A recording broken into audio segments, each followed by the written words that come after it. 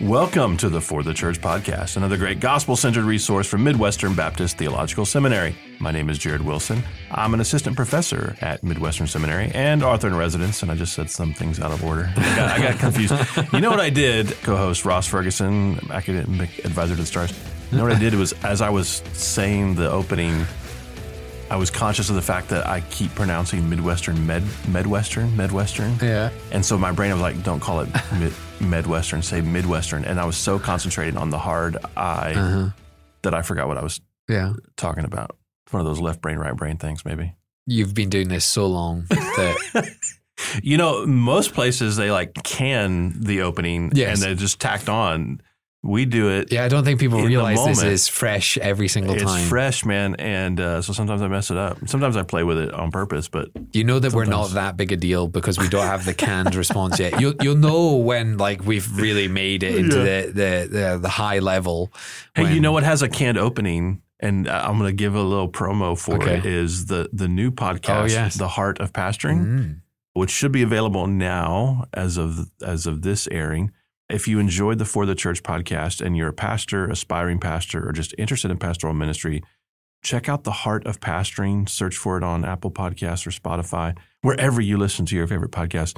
My friend Ronnie Martin and I have put a lot of hard work into working through in this first season. It's the first season that is now becoming available, working through the qualifications for the pastorate. And so we just have reflections on every episode. Each week will be a new episode related to that. And we pre-recorded a canned opening. So I don't know what that says about that podcast's professionalization versus this one. I feel like this is just more familial. Yeah. It's like we're hanging out. We talk about some serious stuff, but it's not like a professionalized thing. I think that's the appeal to the FTC podcast is I've heard from a lot of people that it's kind of easy listening. So you can go for a run. Like the Kenny Loggins of podcasts where just kind of chilled out. Sailing takes me away. Okay, now this is going weird. You never heard that song? Nope. No, it's like yacht rock. When you were recording The Heart of Pastoring, I met your wife and Ronnie's wife in the student center. You were in the middle of recording and we were just chatting away with them and it was a good chat. But, I just thought, slightly left out, but, I can't do everything with you, Ross. I know.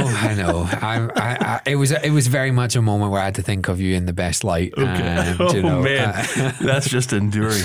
Hey, this episode is also a few days after the Super Bowl has aired, and at the recording, we don't yet know who's going to be in the Super Bowl. But go Chiefs. Did you enjoy the Super Bowl? Sure. Do you watch the Super Bowl? We did last year. Okay. Actually, we have done the last 2 years. Yeah. Yeah, I would say that.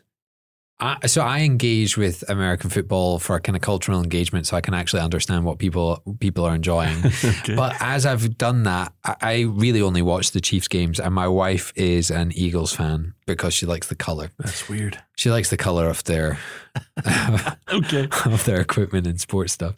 But yeah, I've kind of been getting more into it. I've also been listening to New Heights, the Kelsey Brothers podcast. Oh, interesting. Okay, it's quite and any quite Taylor different Swift from material in there. Yeah, it's quite different language than FTC podcast. Wow, okay, they don't have the so I've been getting into clean rating. I know enough now about American football that you're not a happy fan. I'm assuming at the current phase of life of your team. Oh, okay. You're talking about the New England Patriots. Yeah. Well, we've got the third overall pick in the draft, so that's the upside. Yeah. The big question right now, and probably by the time this comes out, it may have already been decided, but will Belichick be back next year is the big question. From what I'm reading and from the little I understand, my assumption is no.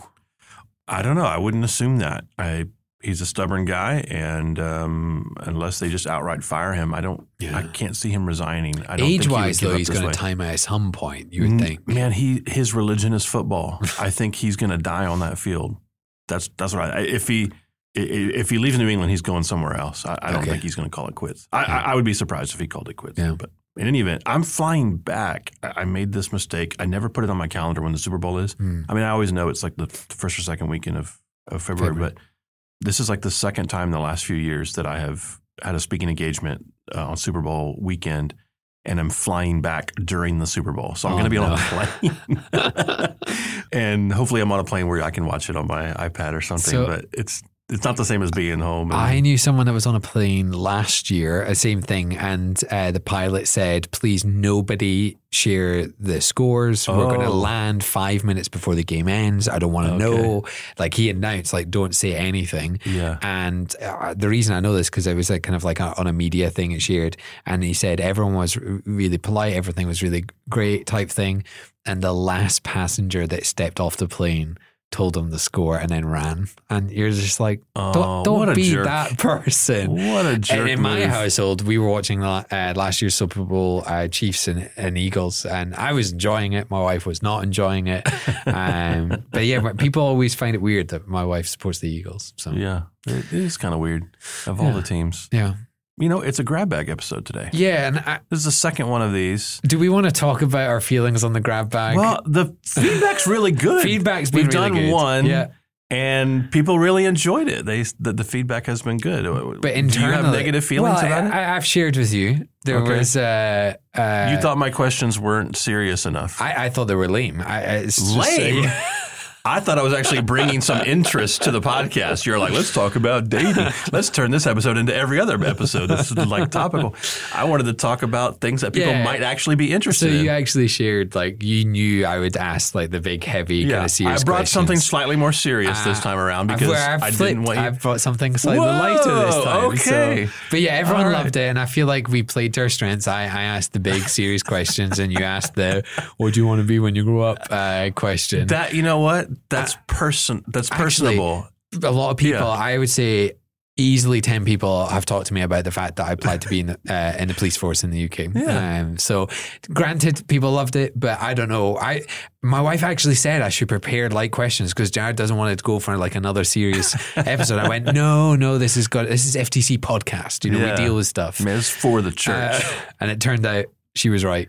Okay. Well, I'll go first this time. You go first then. Okay. And speaking of for the church, here's my question. You can determine if this is serious enough for you, if this is weighty enough. What is something that the American church, I guess I should say the church in the United States, could learn from the church in the UK? Okay. And vice versa. Okay. That's quite, you say something that's like, quite a good question. Yeah, maybe it's almost like a pro and con, but what's something? Yeah, it's quite a good question. So, I thought it was. I don't need your approval, but okay. So we actually just went back to the UK for a week, and something we really spotted in the UK that I think the American church can learn, and it feels like a cultural thing because it's based around a drink. So this isn't an Iron Brew thing, is it? No, an Iron Brew thing. Right. So most UK churches after the service will have tea. And people will come around and kind of share tea. So at the church we visited after the morning service, everyone went to the kind of cafe area and they all shared a cup of tea together and had some fellowship and chat. They had an evening service. And again, after the evening service, for almost as long as the service was tea time, and you can kind of sit around tea. When I did pulpit supply in Scotland, there was one church, Bells Hill Baptist Church. They would have tea and toast after the service and you would go back to the other room and lots of kind of good fellowship. I haven't really experienced that here in the States. There is coffee, but the idea is like you bring coffee into the service or you have coffee before the service. Okay. But the idea of staying after the service for 30 minutes, an hour and a half to just have tea and chat and fellowship. I know of one church in the UK, they actually have to switch the lights off to tell people like it's time to go. So I would say that my church in Vermont was a little like this. Yeah, so we had soup Sundays for like an hour or 2 hours. Yeah, after I don't service, really know if this is something just the churches I've experienced, but we've traveled a bit and visited quite a lot of churches, and almost universally in the UK, you would have that kind of tea time afterwards, the fellowship time. Okay, where here I would say it's been an abnormal experience to have that. So even when I go in pulpit supply, often they want to chat with you, but you're talking 15 minutes after a service, and then everyone's off to lunch. And I'll just kind of roll into this as well. It would be fairly abnormal in the UK to go out for lunch after church. You go to someone's house for lunch.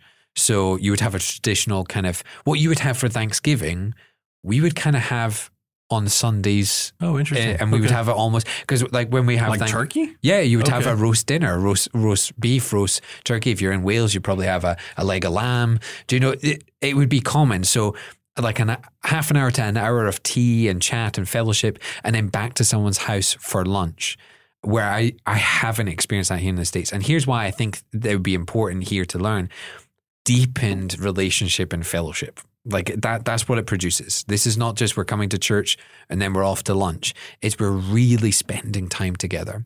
Miriam and I have tried to instill that here. It's fairly common for us to have lunch with people at our home on Sundays. Fairly common for us to try and hang around church as long as we can to have that fellowship. But I haven't experienced it. And I feel like the American churches, and again, the American churches that I've visited are missing out on something. They're missing out on a real beautiful kind of fellowship time. It's fairly common in the UK to go to someone's house for lunch and then kind of go to the evening service together. You kind of just leave from that person's house.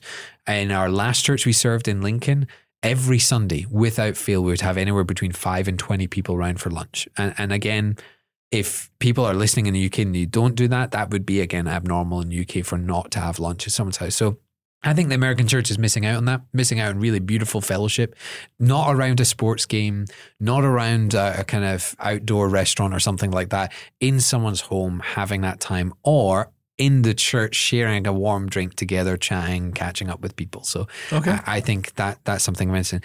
In terms of what the other way, I think the British church, and I actually met with a pastor when I was back in the UK a New Year, misses out on staff in comparison to the American church. So the American church, again, in my experience, multiple pastors paid, multiple staff members paid, usually in church kind of size of 100 and above.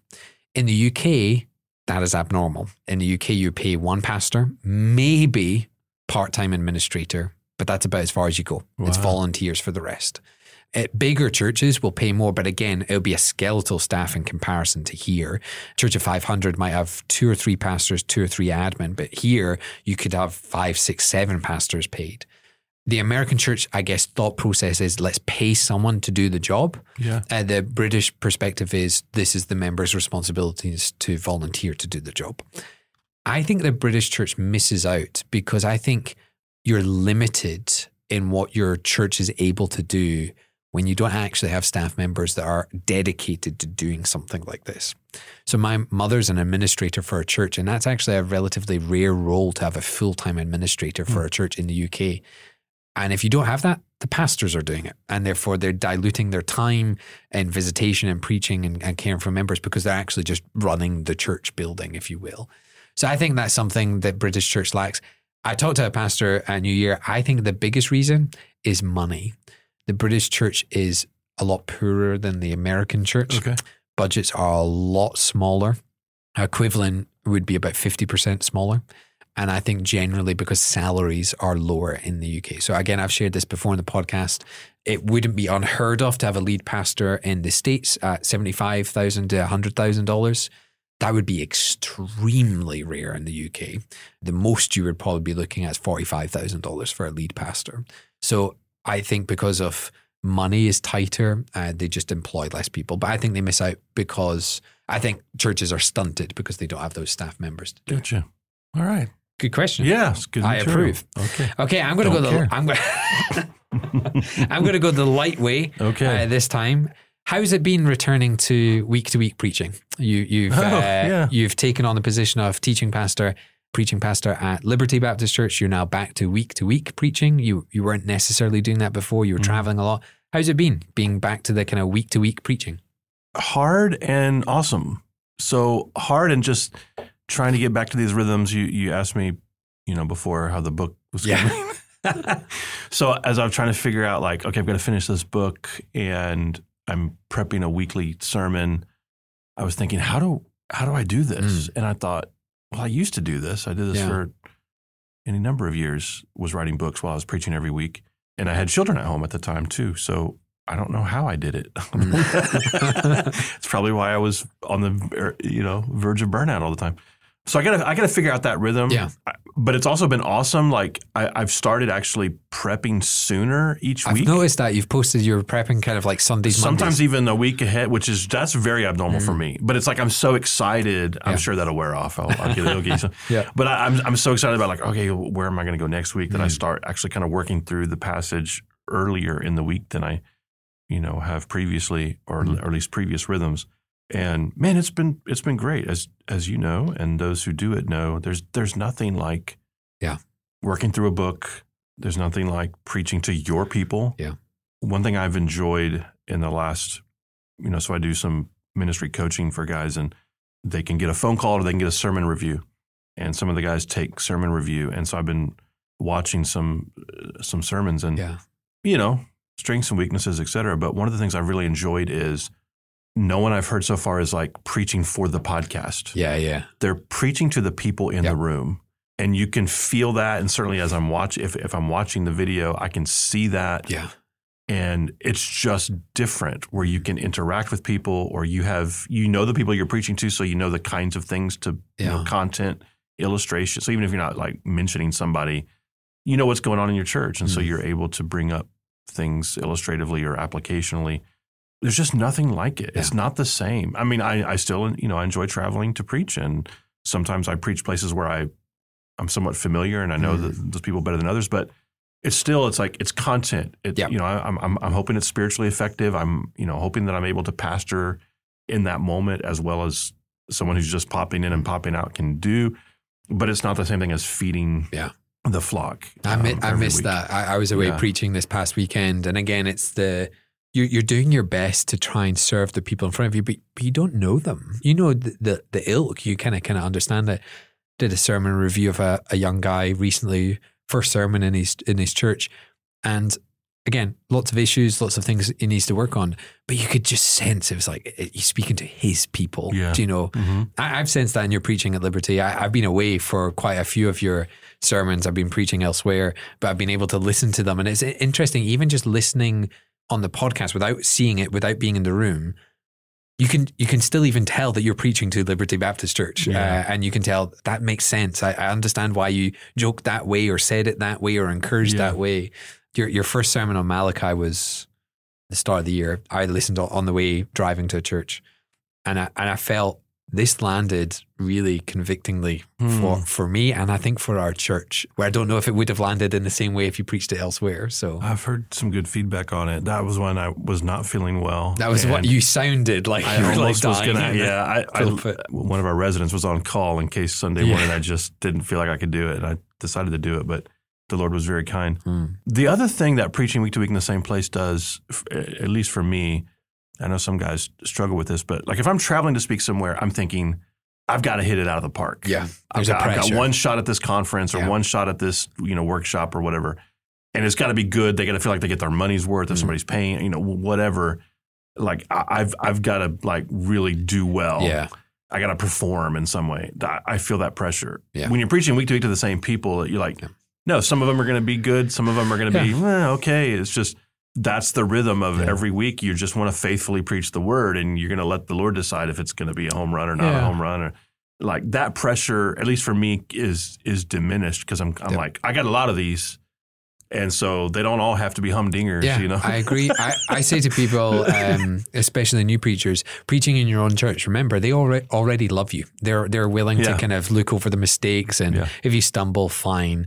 They'll give you that grace. But when you're preaching elsewhere, I mean, I was losing my voice last week. There was just this sense of, oh man, they've just asked me to preach and I'm losing my voice. I'm giving them the worst part of me, and that pressure really mounts. And it was interesting. Miriam actually just said to me recently, it's funny, traveling around to preach, both of us kind of do a fair amount. It sounds exciting until you then do it. And then you realize the pressure's quite a bit, you really have to kind of get into it. So I'm glad you're preaching. I say this, you're preaching every week, but then in February, you're not preaching at all. I'm not preaching in February. Well, I am preaching, just not at church. Yeah. Okay, hit me up with your next question. Okay. How's this for you? Okay. What's the one thing, Ross, you want to be remembered for? Oh, wow. Put it on your tombstone. Put it in your obituary.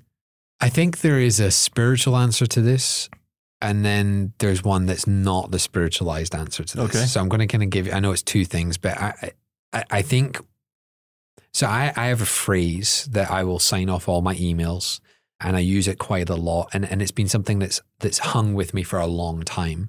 And the phrase is all for Jesus. And it's something that I actually asked my previous church as I left, what have I been known for? And it wasn't an ego trip. It was I'm being honest. Please be honest with me. What has my time been known for? I want to kind of have a real think about that. And actually that phrase came up a lot. And it's something because I really believe in it. It doesn't matter what I do, what I'm saying, what ministry I'm involved in, how my family life is or not is. I want to be known for being all for Jesus. It doesn't mean I'm getting everything perfect, but everything I'm delving into or doing, he's that focus. And so if that was on my tombstone, all for Jesus, I would want people to say, well, he wasn't perfect. And yeah, at times he really did push the limits, but there was no doubt he always tried to be all for Jesus, even if it was in a warped sense, do you know? Okay. So that's the kind of spiritual answer. And I think if you ask that to most people that are Christians, they would want something along those lines. Sure. For a kind of non-spiritual answer, if you will, that I deeply loved and cared for my family. I think that's a spiritual answer too. Yeah. I guess what I'm saying is I'm not just going for the quote corny ones. Yeah. And for me, that's very personal because I kind of grew up in a household with an alcoholic father who died younger, and I didn't have a father from the age of 13. And so that's really important to me that I'm raising my family in a way that they know that I deeply love and care for them. And I want others to know that. So we have a lot of students kind of rolling in and out of our home. And I've actually been very open with them before of saying, you do realize that you don't just get to walk into my house. Like, I am the protector and lead of this household. Your behavior is seen by my children. You know, you can't come into my home and lead them astray. So I'm very protective of my home, very caring of my children.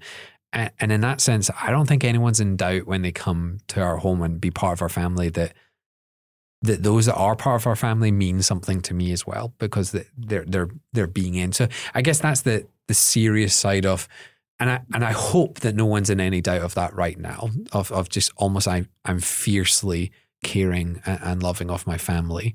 And if anything was to keep me up at night, it's usually because I'm not doing that well on that side of things.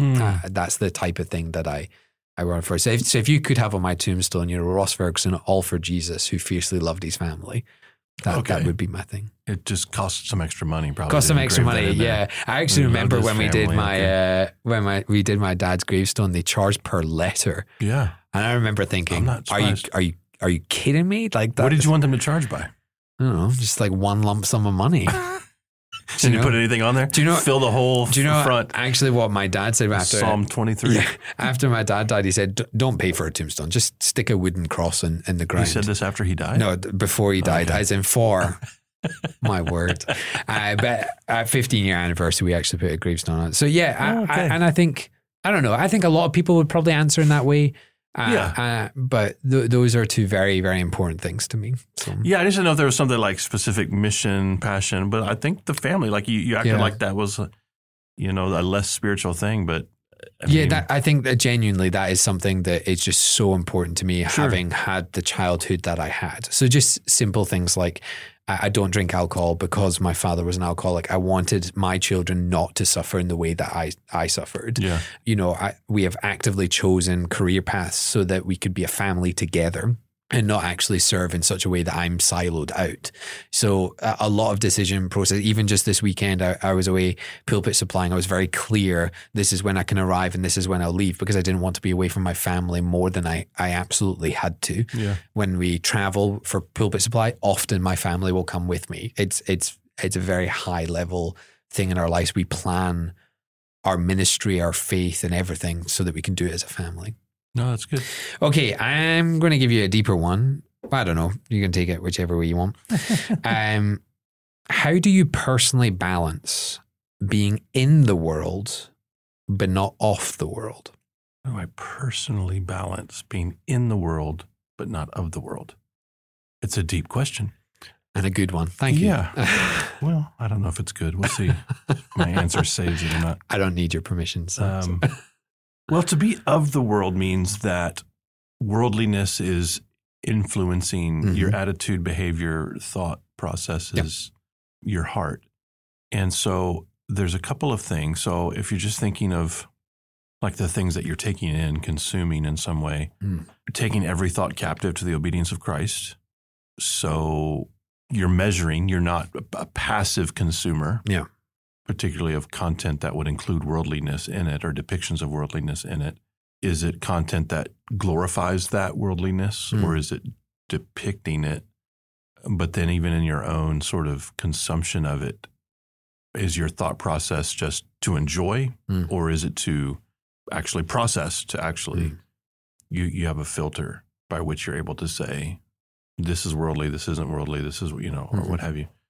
I also think looking for truth, redemptive truth in things, right? Test all things, cling to what is good. There's an aspect in which to be a critical watcher. This is, by the way, why I don't really like Christian movies. Usually come back to that. Because I like to be challenged in my entertainment. I mean, there's, dumb entertainment, that I'll watch or listen to that's just for fluff. But as a reader, writer, I'm constantly like, what is this saying? What's this meaning? What's this message? And I think consuming content on that level puts me more at guard. It doesn't make me invincible, of course, from being negatively influenced by things, but it puts me more on guard against what the content is. So it's not just passively kind of, filling me up. I think when you have what keeps you from being of the world is not living your life in the world in a silo or insulated from people around you who can say, hey, why'd you say that? Or why are you thinking that? Or I see this pattern in your life, or there's rhythms in your life that seem a little off kilter. If you don't have any accountability, it's harder. You would tend to be more of the world, I think, if you don't have, the sharpening of brothers and sisters as well. And then just the spiritual disciplines. If you don't have a regular discipline if I don't have a regular discipline of being in God's word, talking to God in prayer, then I'm dulling my sensitivity to the things of the Spirit. I'm dulling my sensitivity to things that should be, rightly offensive or that would be spiritually harmful to me or would be, temptations to me and areas of drift in my life. The more I sort of, let more lead out with my spiritual disciplines, the more sort of adrift I become in terms of these other things and more susceptible to the, to currents of things. I don't know if that gets at the question, but those are just some layers that I sort of that third one I think is really important because I was thinking, along the lines of what is in my life that is just there because the world says it should be there. Yeah. And if you have the spiritual disciplines active in your life, you'll find that actually that list will be very low because you're always trying to apply, scripture to it. And so I was just thinking like simple things for our listeners, mortgage, retirement, cars, entertainment, job, how much of that you're just doing because that's kind of what the world says you do. Do you know, I'm saving for retirement because the world says I need X amount of money for retirement. Or are you saving for retirement so that you can actually serve the Lord in retirement and be able to, care for your family in those times. So it was just one of those things I think that third aspect of the spiritual disciplines really helps. And I think it was really interesting you were saying towards the start, enjoy the entertainment that is in the world, but we enjoy it in a different level. We're always thinking, I know in a lot of your kind of movie watching, going to the theater, you will often post things like it's a picture of how Christ does this, or it reminded me of this verse. We think about things in a different lens. And I think that's a key. We are in the world, but not of it, when we are always looking at the world going, well, what is Christ here? Thinking eternally through that lens of Christ onto earthly things. So no, you is that okay? Your answer is. I mean, not everything that's permissible is profitable. So even in areas of Christian liberty doesn't mean that we should exploit that liberty to indulge in anything, even things that maybe others by conscience could. So I don't think there's a one size fits all approach there, but to just be careful to say like, what is this feeding me, and am I susceptible to it in ways that I don't maybe realize, and that just involves being conscious and thinking through. I think even on that and the self-reflective, different people's viewpoints, the world says you do what you do, you be you, live your best life now. And so often that will mean they'll do whatever they want. Whereas Christians, we want to be, yes, in the world, and there's things that are permissible to us, but the question might be, should I continue doing this because actually I know my brother or sister is offended by it, and do I really have to do it? We're thinking in a very different way, a selfless, sacrificial way. So yes, I can be in the world and do those things, but I don't want to be off the world. I don't want to think, I get to do this, so I'm just going to do it. I want to think in a different way. So no, I think it's a question for all of us to maybe just think through of how do I best live in this world that we're in? Yeah, you said you were going to bring light questions. You didn't bring light questions. So next time I'm really expecting you're going to bring some lighthearted I did. Stuff, ask how are you doing with your preaching every week? That felt like that was light. Oh, okay. All right. I guess that's light. I do have like two really light ones, but we'll leave them for next time. You're saving up grab bag. Saving up grab bag ones. Yeah. Well, they're so light, I'll be able to answer second installment, grab bag part 2. If you enjoyed this episode or just the podcast in general, please give us a good review on Apple Podcasts, Spotify, wherever you listen to your favorite podcasts. And until next time, may Jesus be big in your church. You've been listening to the For the Church podcast, hosted by Jared Wilson, found online at ftc.co. This resource is brought to you by Midwestern Baptist Theological Seminary in Kansas City, Missouri, where we train leaders for the church.